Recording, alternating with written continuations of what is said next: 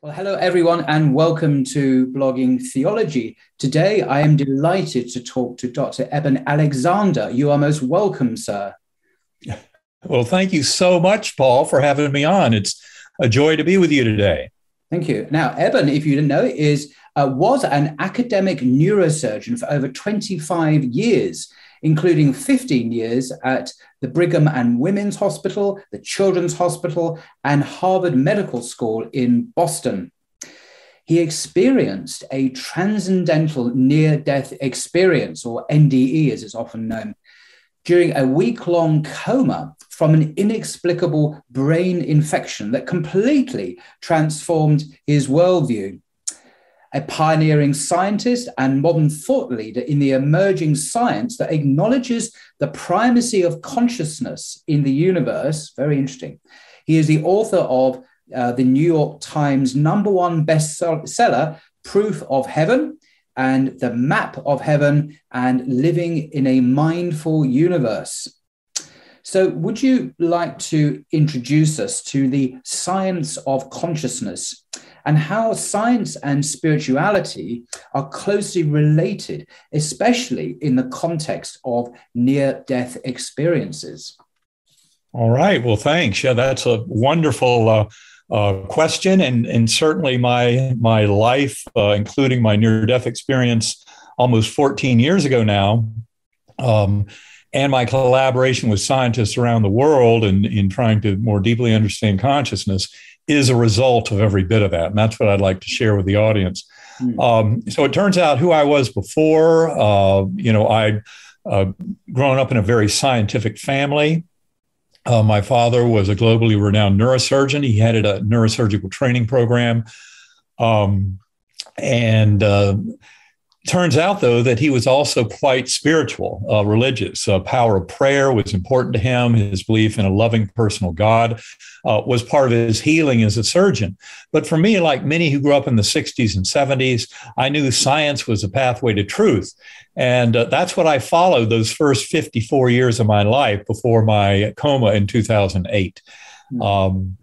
And I had wanted to believe much of what I'd heard growing up in a Methodist church in North Carolina, and then as an adult in an Episcopal church in Massachusetts, and then Virginia. But, I had great trouble understanding how conscious awareness could survive the death of the brain and body. That to me was a real challenge. And that's why I think I was gifted with this extraordinary experience back in 2008. One important thing to point out is an atypical feature of my near-death experience, or NDE, was that I was amnesic. I had no memory whatsoever of Eben Alexander's life, no knowledge of humans, this universe, Earth. Every bit of that was deleted, an empty slate, what I call a tabula rasa. And although that's a bit atypical for NDEs, my NDEs had so many features that it scores very high on Bruce Grayson's NDE scale, which has a maximum score of 32. Anything above 7 is considered a near-death experience, and I scored a 28 or 29. So I was clearly well into the realm of near-death experiences.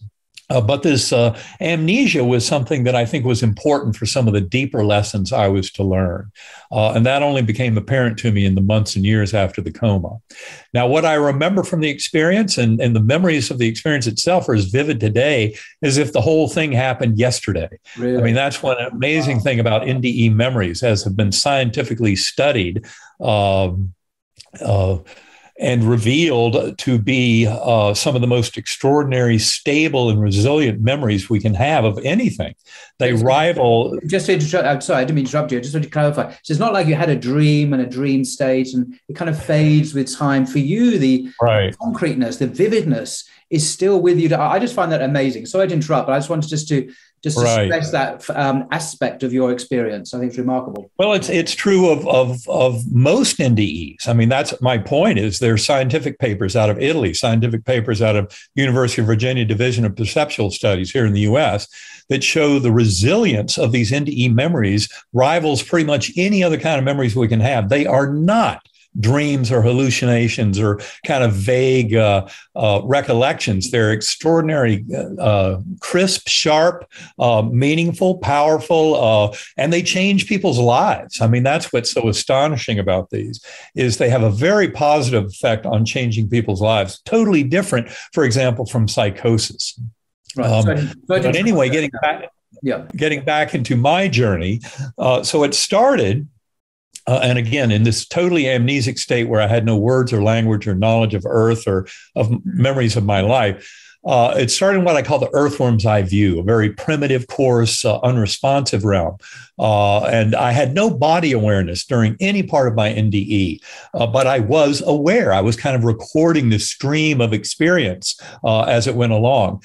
And it started in that earthworm's eye view. It was like being in dirty jello, kind of a subterranean environment. And I had tactile sensation. I remember feeling like roots or blood vessels all around me.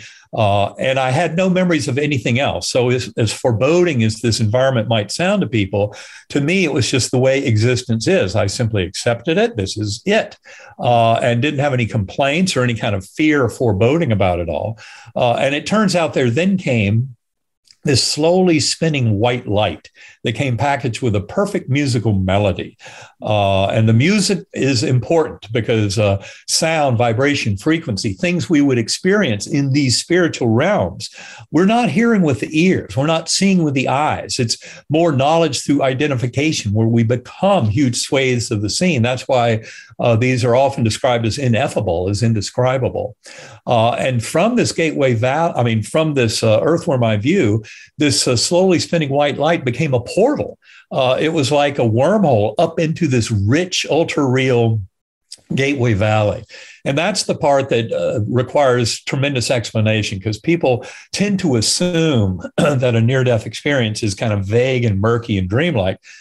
In fact, what a near-death experience shows us is this world in these bodies, that's vague, murky, dreamlike, compared to the reality of these experiences. And it's really kind of extraordinary to go through it. And yet there are millions of people who have had NDEs, and they all have tremendous similarities in their kind of content and qualities and themes that's very important to elucidate.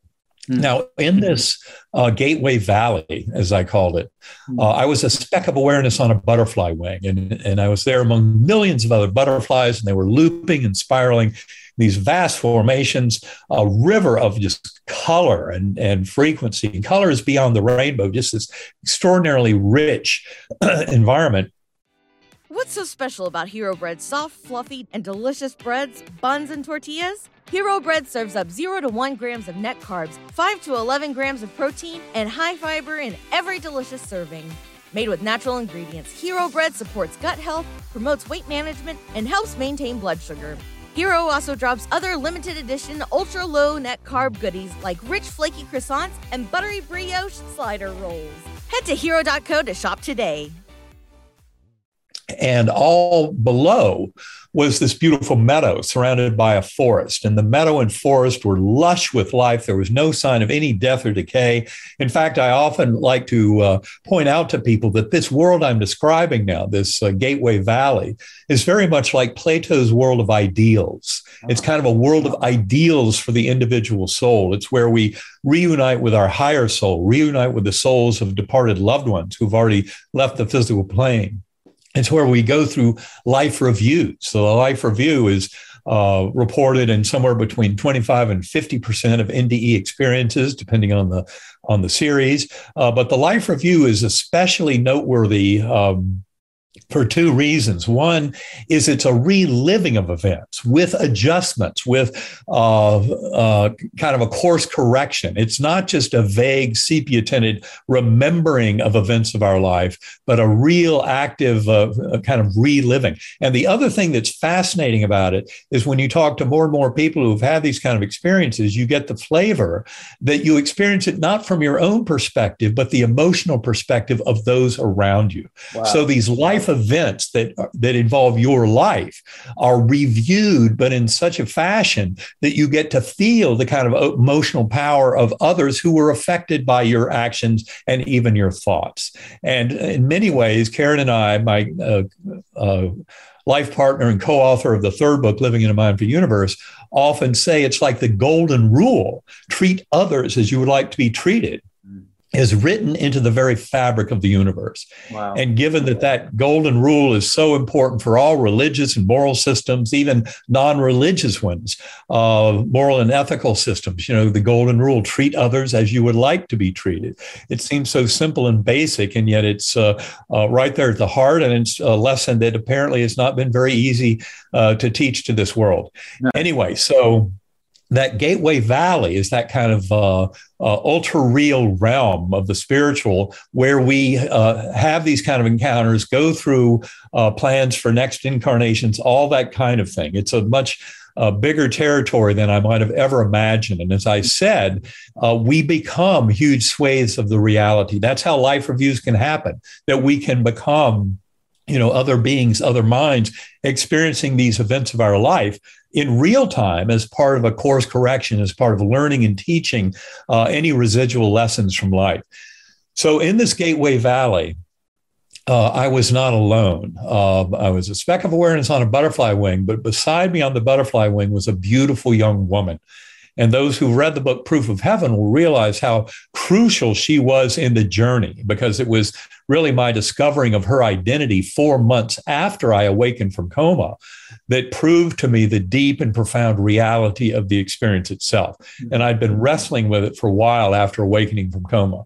But continuing on with the story, in this beautiful Gateway Valley, this woman, her message to me was very profound, refreshing, absolutely rejuvenating to my soul in that moment. Her message, as I wrote in words weeks later. Now, it wasn't delivered in words. It was pure emotional conceptual flow, telepathically delivered. She never had to say a word. Her emotional reality came directly into my awareness. You are deeply loved and cherished forever. You have nothing to fear. You are deeply cared for.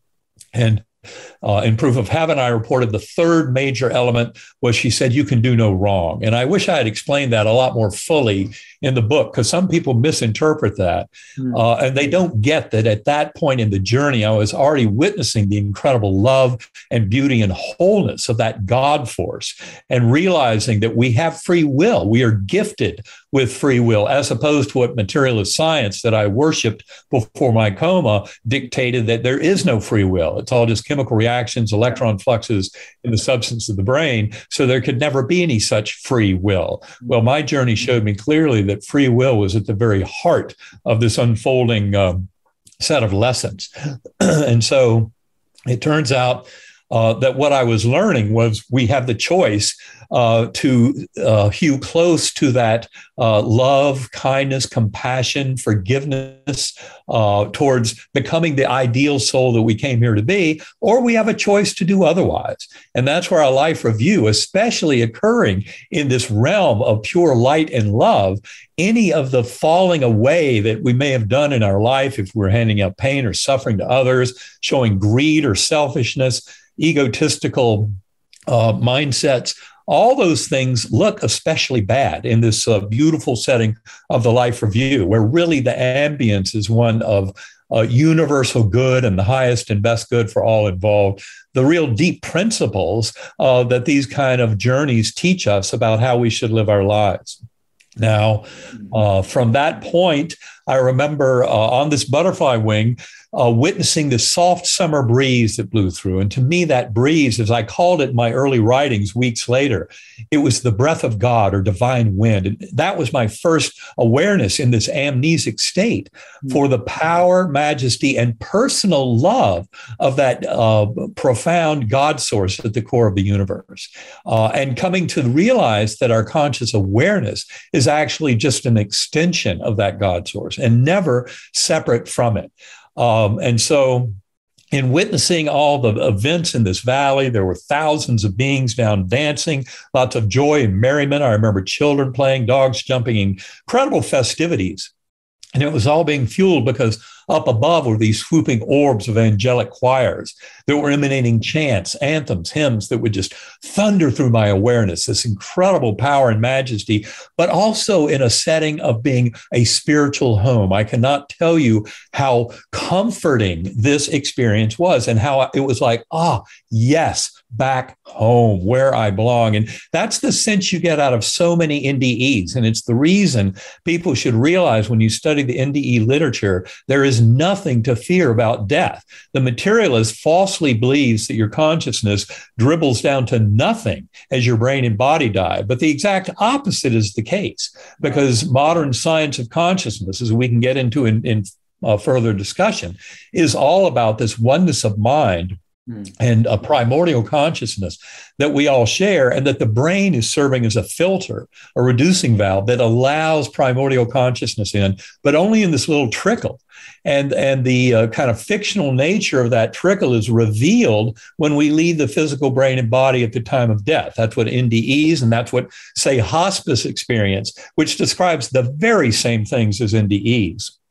About encountering souls of departed loved ones, coming into lessons of love, making amends in one's life. That's all right there in the hospice literature alongside the NDE literature. So these arguments about, well, an NDEer didn't die, so we can't say anything about what that tells us about what happens when we die. That's false, because it aligns perfectly with the hospice literature on what happens as people are approaching death. And this kind of matching up with NDEs is why the science of consciousness now is taking NDEs much more seriously. Now, it turns out, back to my story, that Gateway Valley was not my endpoint. I remember at this point witnessing all of four-dimensional space-time in the lowest material realms collapsing down. And then all of that rich layer of spiritual reality in the Gateway Valley collapsing down. But the point of to be made here is that there's a very different ordering of time that I call deep time in the spiritual realm that allows for things like reliving of life review events in such a fashion that they kind of sum and contribute to the growth of the soul. In other words, these are very alive life reviews, again, allowing us to learn and teach from the events and from the perspective of many others, because it's like we're sharing the dream of the one mind. That's all revealed in that life review. Now, what then happened to me, though, was those angelic choirs provided a portal to a higher level. So as I'm witnessing that four-dimensional space-time collapsing down, that different ordering of time called deep time also collapsing down. And with it, all of that spiritual realm of the Gateway Valley.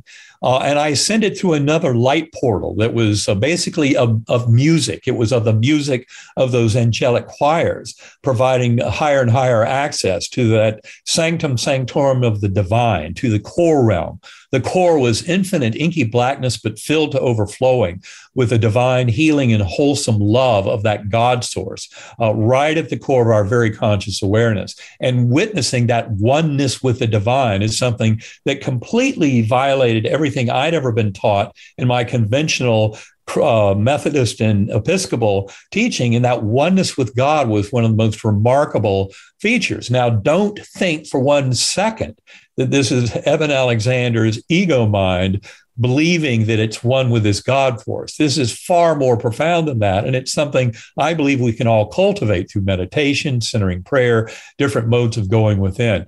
But in that core realm, all the paradoxes, all the dualities, good, bad, male, female, dark, light, et cetera, every bit of that is resolved into oneness in that core realm, and that oneness with the divine. And I remember sensing that there was a brilliant orb of light that was there to serve as a translator. Basically, on first entering that core realm, I wasn't feeling the oneness with the divine, but then as the process proceeded with that brilliant orb of lights, and also this entire multiverse that I just witnessed collapsing down as I ascended through these levels, was there as a teaching tool. And I would become swathes of that as part of the demonstration of these bigger, deeper principles. And that included visions of life reviews, because I didn't have an Eben Alexander life review because of my amnesia, but I had these profound visions of life reviews and of planning next incarnations, of reincarnation, which is a giant part of this. You cannot deny the importance in the science of consciousness that the reincarnation literature brings to the fore. And for those who want to learn more about that, because I was completely unaware of the scientific data supporting reincarnation before my coma, but my coma showed me so clearly that reincarnation was absolutely real that I had to dive in deeply and realize you didn't have to go far to find a lot of scientific evidence for reincarnation. One of the best resources is uvadops.org. That's the University of Virginia Division of Perceptual Studies.org. And you'll find there more than 2,500 cases of past life memories in children suggestive of reincarnation, studied over the last 6 decades, first by Dr. Ian Stevenson, now by Dr. Jim Tucker. But that whole reincarnation literature, which also involves 1,700 solved cases, that is, cases where, with doing heavy, diligent research, the researchers were able to uncover the person who had lived before that is described by the child. And remember, these cases go back to the 1960s. So long before the internet availed people of ways to, kind of get that kind of information. But even the modern cases are very young children. They're carefully vetted to eliminate fraud and people kind of fooling themselves and making things up when they're not true. But that reincarnation literature is absolutely fascinating. But in the core realm, I was witnessing every bit of that. Now, in this journey, I would tumble back down to that earthworm eye view. And it was by remembering the musical notes of the melody that I could conjure up that light portal that took me back into the Gateway Valley, always reassured by that beautiful young woman on the butterfly wing, always witnessing the events of that middle realm of that Gateway Valley, and then ascending through those angelic choirs to highest levels. Every time I entered the core, I was told, you're not here to stay, you'll be going back. I'd even come to believe that going back meant going back to the earthworm eye view, which of course to me was no problem, because I'd already learned that by remembering the musical notes of the melody, I could conjure up the portals that enabled me to ascend through these spiritual levels. But they weren't kidding. And there came a time when I could no longer conjure up those portals. To say I was sad at that moment would be an understatement. But I also realized I could trust in the universe, just as I've been reassured every passage through the Gateway Valley with that beautiful guardian angel. You are deeply loved and cared for. You have nothing to fear. And so I knew I could trust. And that trust in the universe is something that I think many people can gain from personal experience and from reading NDE accounts, from learning more about this whole literature. Now, it turns out that's when I witnessed thousands of beings going off into the distance, into the mists around me, heads bowed, many holding candles, some with hoods, hands up like this. And this murmuring energy coming from them was very surprising to me, because with it came this incredible sense of a spiritual home, of being welcomed, of being comforted, of being nurtured and cultivated by this experience. And yet, even though it was the same kind of feeling of being in a spiritual home that I'd already witnessed in the Gateway Valley and the core realm, here it was occurring in this lowliest, murkiest realm, akin to the gateway, akin to the earthworm eye view. And that I called in my writings weeks later the power of prayer, that I was feeling this beautiful sense of these beings, these spiritual beings, kind of ushering me in a direction and showing me that it was filled with this love and of this kind of higher good and this God force.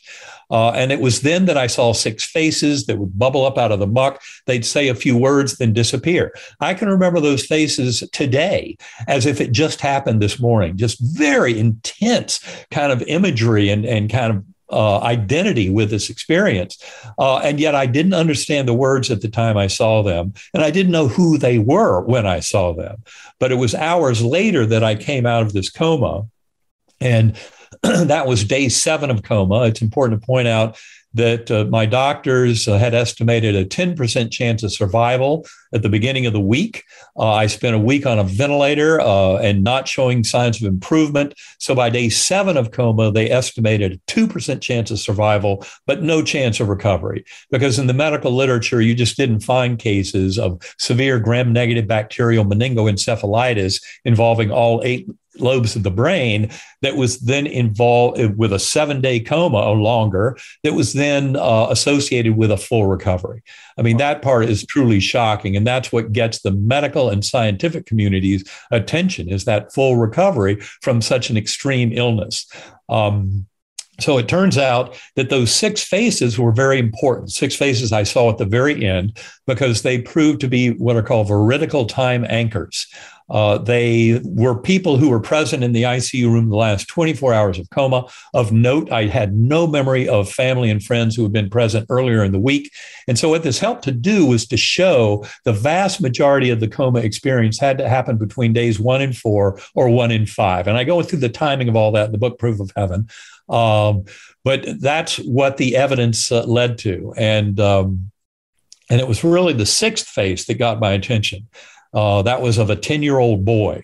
And that was day 7 of coma. My son Bond, who was 10 years old at the time, they'd protected him from the worst news through the week. But this Sunday morning, he overheard that conversation with the doctors recommending it was time to stop my antibiotics. And that's when he ran down the hallway and opened up my eyelids. Eyes were taped shut. I was still on my ventilator, as I had been for 7 days. One eye looking over there, one eye over there, and neither pupil working. Those of you in medicine will realize that's a horrible picture.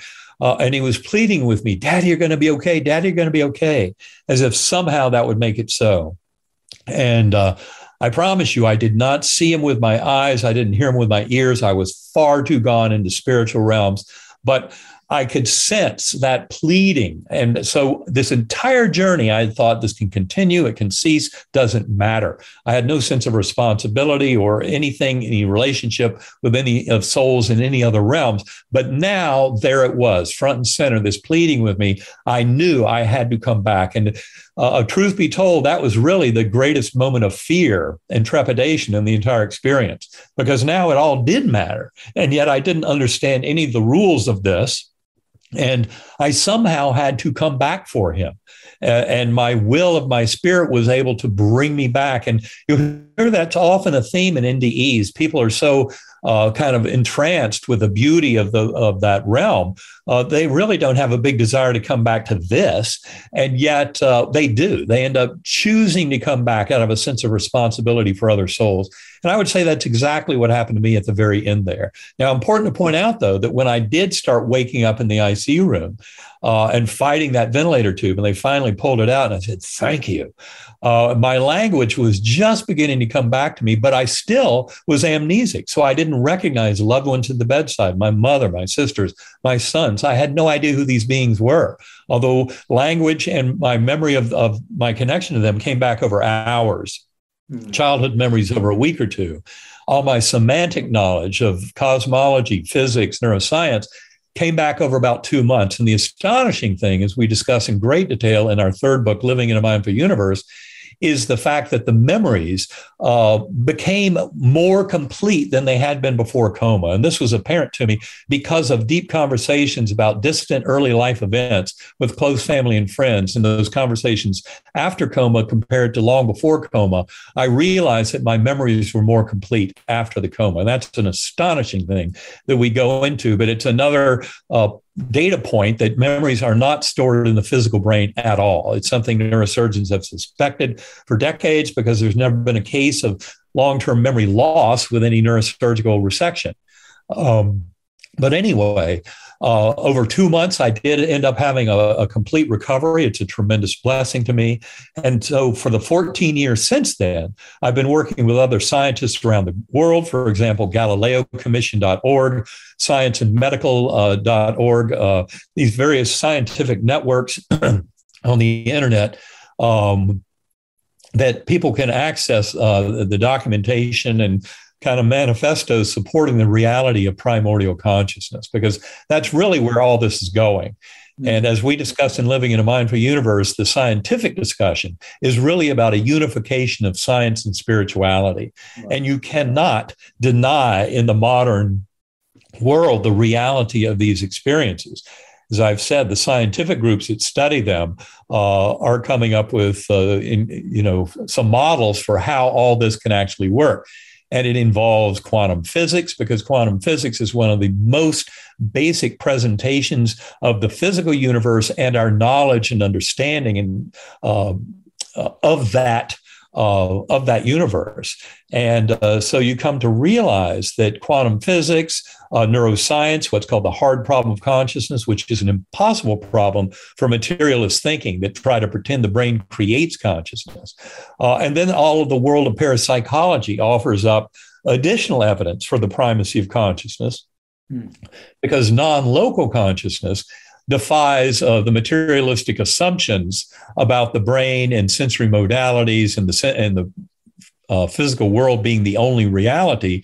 Well, you cannot even explain its internal workings within itself.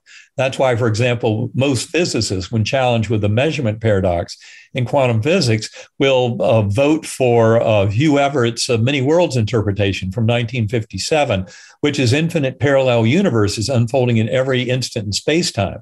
That explains the results of quantum physics experiments, but it doesn't seem to be the universe we live in. Infinite parallel universes, every choice point of a sentient being's observations, is not the universe I live in. And there are much better answers to the measurement paradox. And we talk about all that in Living in a Mindful Universe. But it's all about a unification of science and spirituality that is inevitable, given the data, given the modern theoretical framework.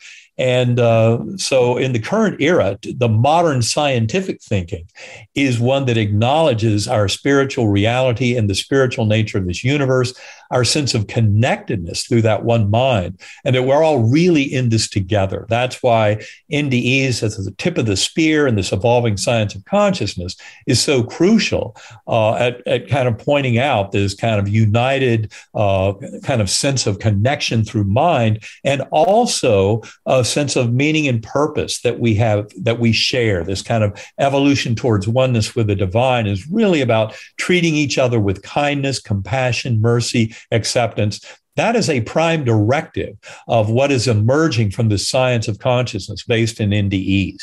And it's quite contrary to the current status quo and kind of direction of humanity. When you look at all the polarization, friction, modern warfare, violence against others, economic polarization that basically takes the false sense of separation of materialism and militarizes it, weaponizes it.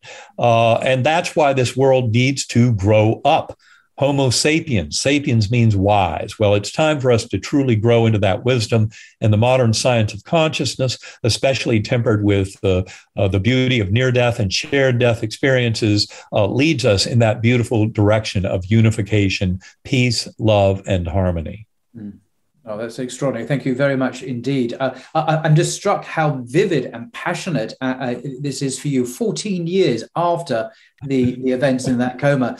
And as if you were talking about something that happened to you yesterday or this morning, as you said, and that sense is very clear from you when you were speaking. And I like just to reflect on a few. You say so many things, but I like the fact you mentioned the golden rule, which is found in most, if not all, of the traditional religions. And just we have you seem to be saying that we have these tools already. We don't have to discover esoteric techniques to advance in the ways you suggest, in love and compassion and care for others. No, they're there. The elephant's in the room. It's called the golden rule. Right. It's there in the Gospels. It's there in the Jewish Bible. It's there in Islam. It's there in other faiths as well. So that's interesting that we have these tools, and we just need to put them into practice more effectively in our day-to-day lives. I just want to ask you, I mean, there's so many questions I could ask, so I'm going to limit myself to a few. But could you just clarify conceptually about the origins of consciousness, if it is not a byproduct of the brain? Because I remember I studied philosophy at university, and I did a module or a course on the philosophy of mind. And I remember the professor, who was from UCL in London, and he was telling us to look at conceive of a patch of pink and how that would be understood conceptually in philosophy. And I remember thinking, this is not going anywhere. This is a materialist, reductionist, consciousness is kind of an epiphenomenon of the brain, it's a byproduct of material processes.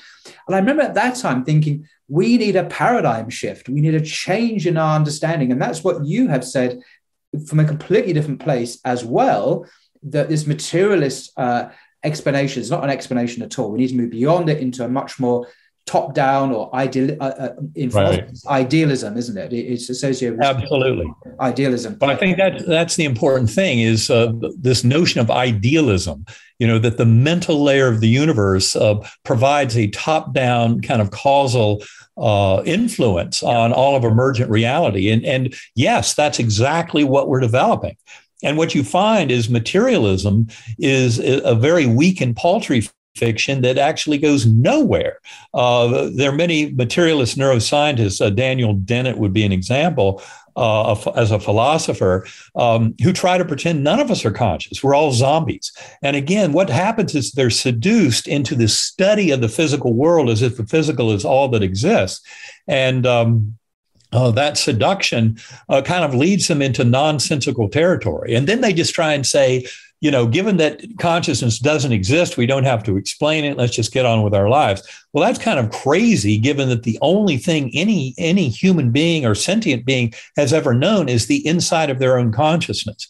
One of the deepest lessons from quantum physics is we cannot assume that physical world out there around us exists as an objective, independent reality that is not fully dependent on the observing mind. And that's where this notion of idealism is so powerful. And you just have to take yourself away from thinking that consciousness and that self-awareness is just something that human beings enjoy, because it's not. Rene Descartes sent us on the wrong pathway long ago.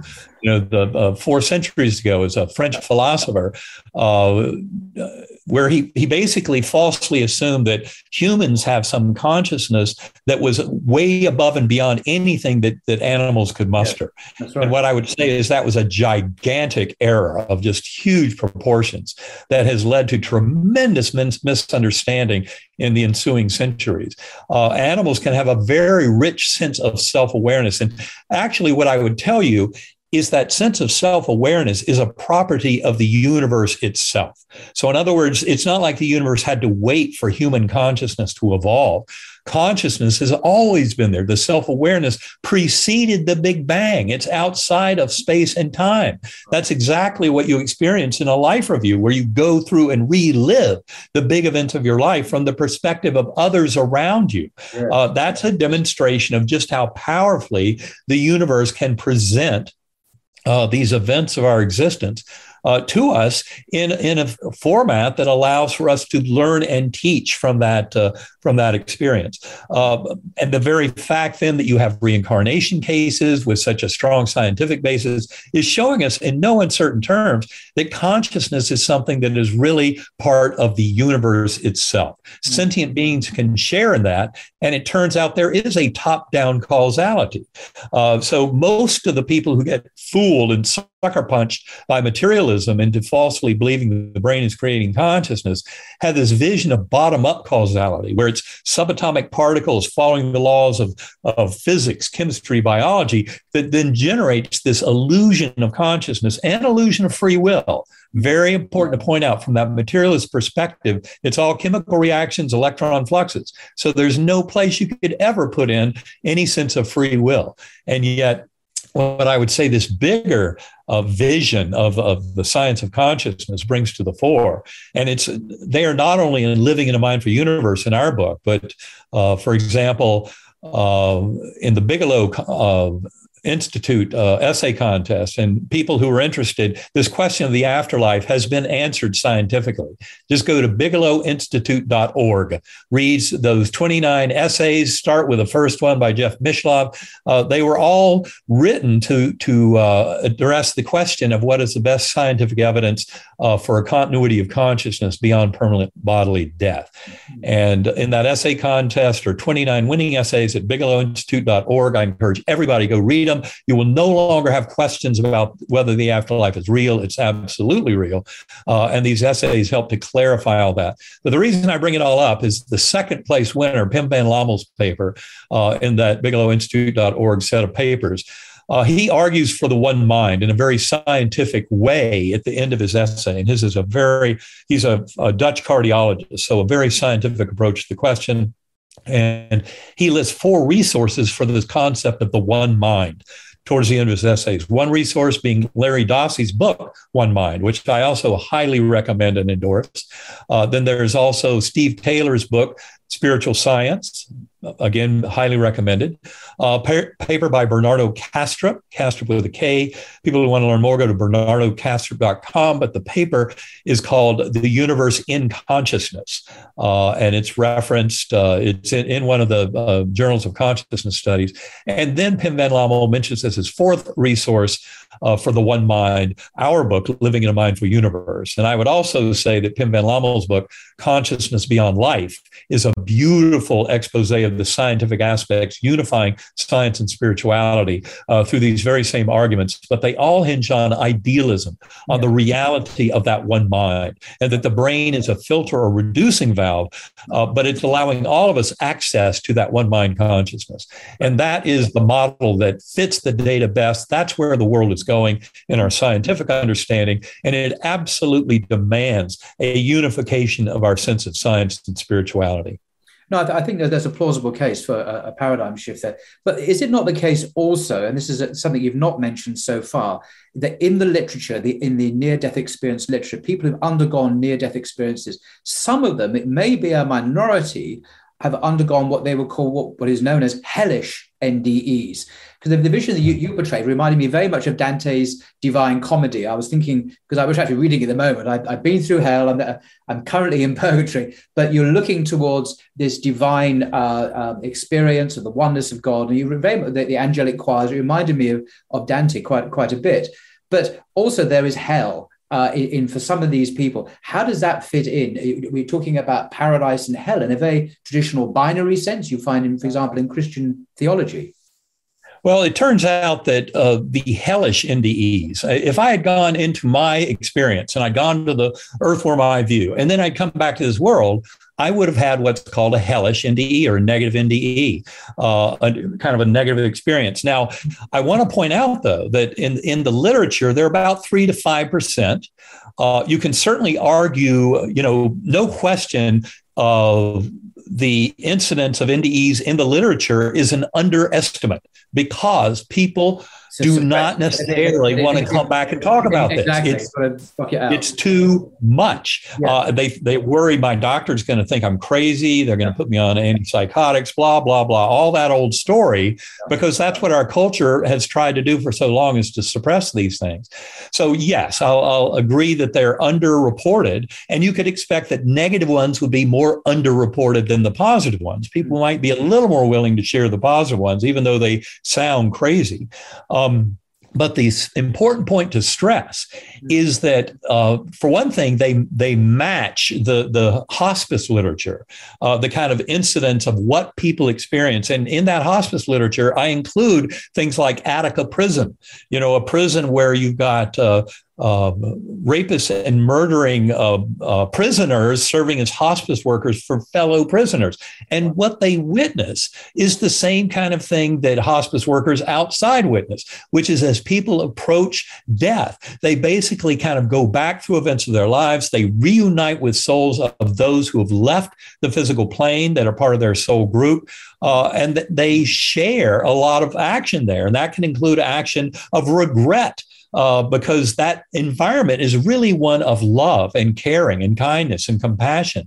And so to go in there, if you have a negative life review, if you've been busy handing out pain and suffering to others, you'll have a hellish life review because you have to be on the receiving end of all that. Right. My point would be there is no such thing as eternal hell and damnation. It doesn't exist. But also do note that the ambience of what people report from NDEs, no matter what their kind of background and situation, is really that world where we revisit and relive these events in the life review is a world of love, compassion, oneness, and the highest good. It's not like you find a battle between good and evil, like God and the devil duking it out in that level. That's not what people see. That's not what they report. They report this beautiful, loving God. And if there's any kind of hellish stuff to it, usually it's just because they've mistreated others. And that comes back to you in the life review. Yeah. So what this is showing us is we may fool ourselves in this world into thinking good and evil are in some monstrous battle for controlling, the existence of the universe. But from the perspective of those who have escaped the shackles and the kind of fiction of the physical brain and body and material realm, they witness this incredible sense of love and compassion and kindness and mercy. And that's what that deity with that creative God force is. And to me, I came back from my journey realizing, it's a worthless fool's errand to be debating the details of, should we call that force of love, should we call it God, Allah, Brahman, Vishnu, Jehovah, Yahweh, Great Spirit? That is a meaningless and useless debate. And that's what happens when you default to kind of religious ideologies, scripture, detailed debates from a human material perspective, as opposed to taking the deep lessons of the prophets and mystics to heart, that this is truly about love, compassion, oneness, helping others, taking care of the least, the last, and the lost. Those are the lessons that emerge from the richest spiritual territory of these journeys going back thousands of years. And this is where humanity in many ways has kind of lost its way through the sucker punch of materialism and believing it's true. And therefore, this false sense of separation that comes bundled with reductive materialist science. And it is not quantum informed, because the quantum informed view of consciousness, of mind-brain relationship, is one that focuses on the oneness, the love, and the power of this kind of higher vision for humanity. And given that religions have had 5,000 to 10,000 years to kind of give us this golden rule, and so far have not quite done so, I would say let's take the lead of near-death experiences. And in fact, there's a beautiful book on this topic written by a friend and colleague, Christopher Koppes, Coppes. The book is called The Essence of Religions. And I highly recommend this book. In fact, I wrote a foreword for it. But it compares the 5 main faiths of the world with NDEs as kind of a gold standard for deep religious spiritual beliefs, and shows where they fall away from perfection. And we see that if they'd really just align more with their deeper mystical traditions, as I came back from my coma, realizing that Jewish mysticism, Kabbalism, Christian mysticism, Sufism, Islamic mysticism, Buddhism, Hinduism, Baha'i faith, Shintoism, these all have kind of roots of this kind of sense of oneness and connection and love and compassion and mercy. And that's what we need to focus on, not the superficial level dogma of scriptural conflict and inconsistencies. And this can all be gleaned through personal experience, power of prayer, meditation. I meditate an hour or two a day. For those who need a tool, I recommend Sacred Acoustics. Just go to sacredacoustics.com, download the free 20-minute OM file. Now, full disclosure, that website belongs to my partner and co-author of that third book, Karen Newell. She's a co-founder of Sacred Acoustics with her business partner, Kevin Cossey. But I learned within 2 years of my coma that differential frequency brainwave entrainment could offer a very powerful mode of exploring consciousness. And I've used it an hour or two a day for the last decade plus. It's been tremendously helpful in recovering my NDE, not just memories of the NDE, but actively engaging with my NDE and its various elements in terms of the lessons I am to learn and to teach. Meditation, centering prayer, going within, absolutely essential, because we realize that little voice in our head, our ego mind, is not who we are. I like how Michael Singer calls that voice in my head the annoying roommate, because that's exactly what it is. And there's an aspect of our soul that is much deeper than that ego mind. And that's what we can come into much closer touch with through meditation on a regular basis. I think I'm just imagining the response of some of the viewers, so the Christians or Muslims or others, to some of the things you might have said, for example, about the existence of heaven and hell as objective dimensions after post-mortem. because you mentioned the prophets and so on. But if one looks at the Gospels, the earliest Gospels, Synoptic Gospels, Matthew, Mark, and Luke, Jesus is portrayed as someone who is teaching about the realities of hellfire as well as the realities of paradise, as existential, metaphysical, rather, realities beyond this life. And also, if you look at the Quran, for example, in Hadith literature, there are many warnings to people about hellfire as a reality that is not just an incomplete, perhaps misunderstanding or not a mystical insight, but as an objective place that one could go for to be punished. I mean, there's kind of retributive punishment in hellfire spoken of in Islam, as well as in the Jewish prophet Jesus himself.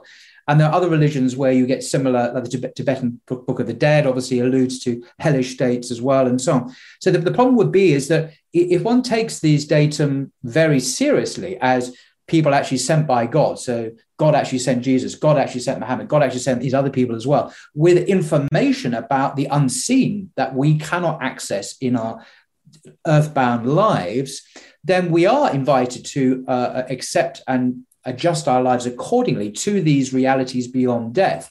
And there seems to be a competition here between what I've just said there and the NDE narratives as you're interpreting them. They seem to be in competition.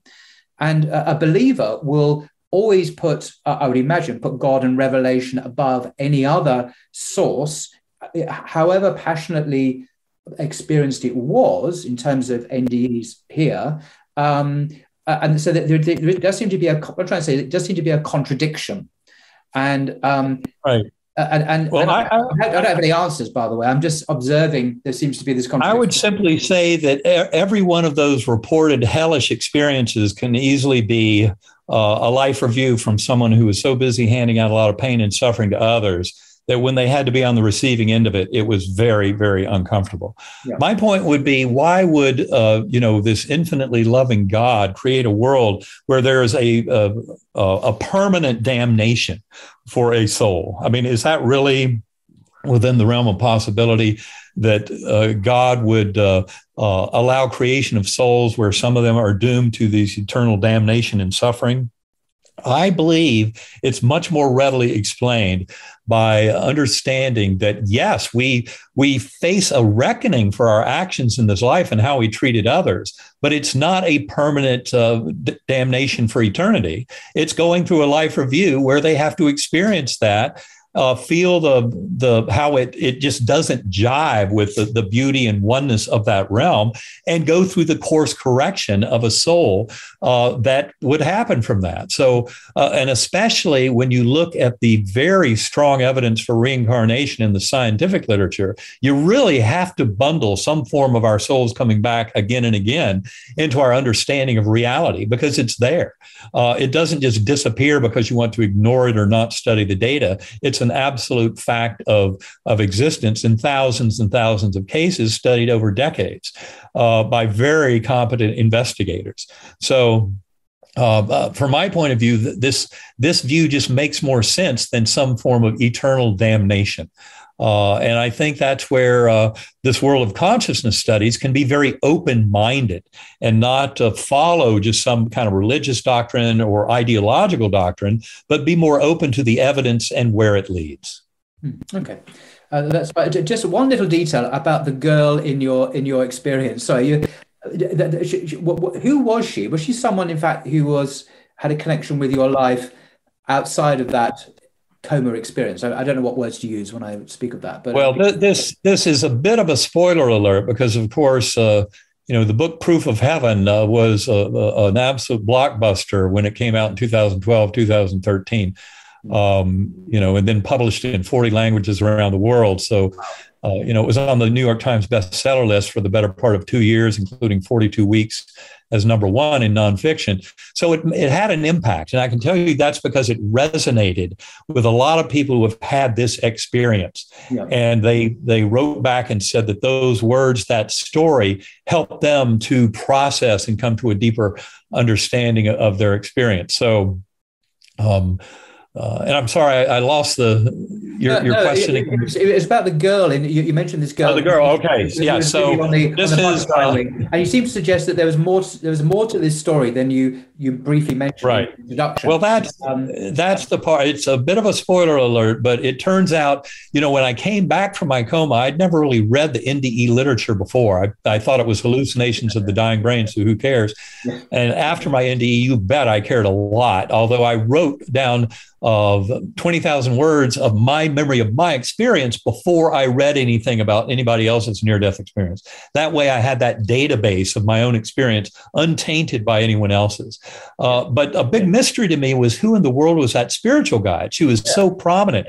Every time I passed through that Gateway Valley, there she was offering me this beautiful message, very reassuring, emotional, telepathic delivery of this. You are cared for and loved. You have nothing to fear.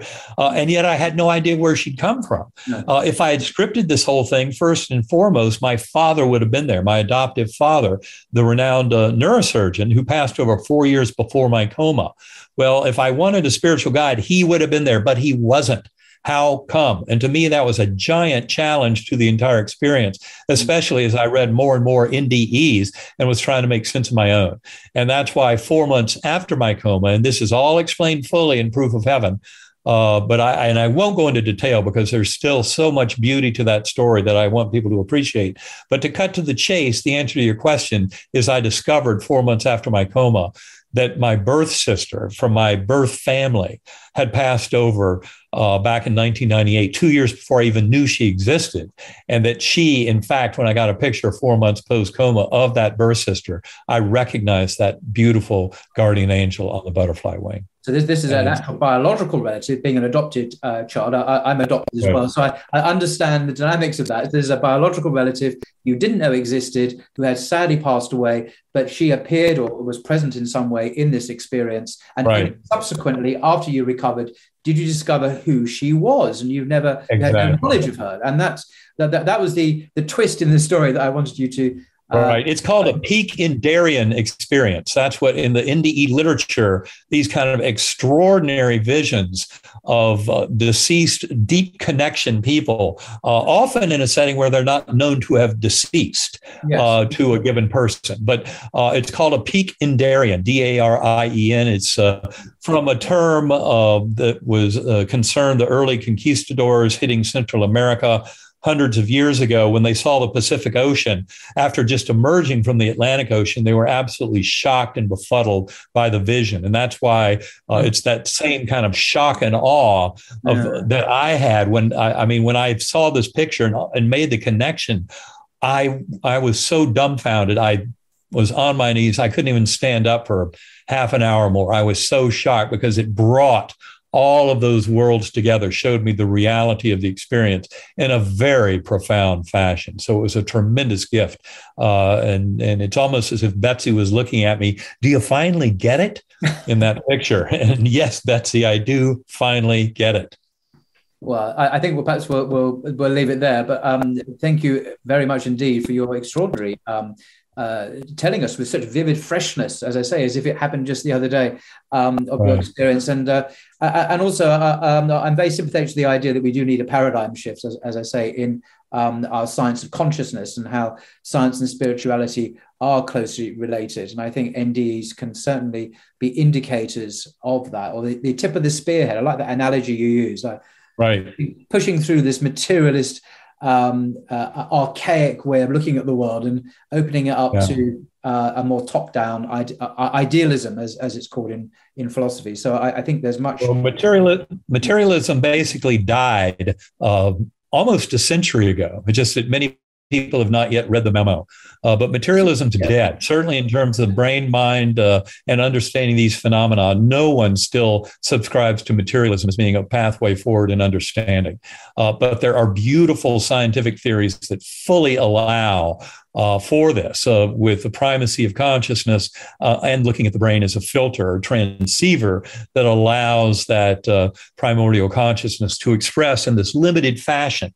But that's where meditation, going within, centering prayer, these are all ways to expand our connection and cultivate a relationship with that God force in our lives. It's interesting on a slightly different subject, but on Monday I'm talking again to Professor Keith Ward, who Regis Professor of Divinity at Oxford, and he gave a lecture which he's going to mention again about the relationship between religion and quantum science, because he knows some physicists at Oxford, and covering many of the same themes that you've covered as well. And he's an idealist. He's a philosopher who's an idealist. So this top-down language is familiar from his discourse on this subject as well. So it's quite a nice coincidence, if one can call this serendipitous connection between your coming on today and speaking to him, God willing, on Monday about a very similar area. So well, there are no accidents. It's all happening for a purpose. I knew you'd say something. No, I'm with you on that. Serendipity, as they say. So thank you very much, Dr. Eben Alexandra, for your time and your enthusiasm and your many fascinating insights, as I say, into the science of consciousness and science and spirituality. So just thank you very much indeed. Well, Paul, thanks for having me on, and thanks for getting this out there. I really appreciate it. My pleasure. Take care. Until next time. All right. We'll talk soon.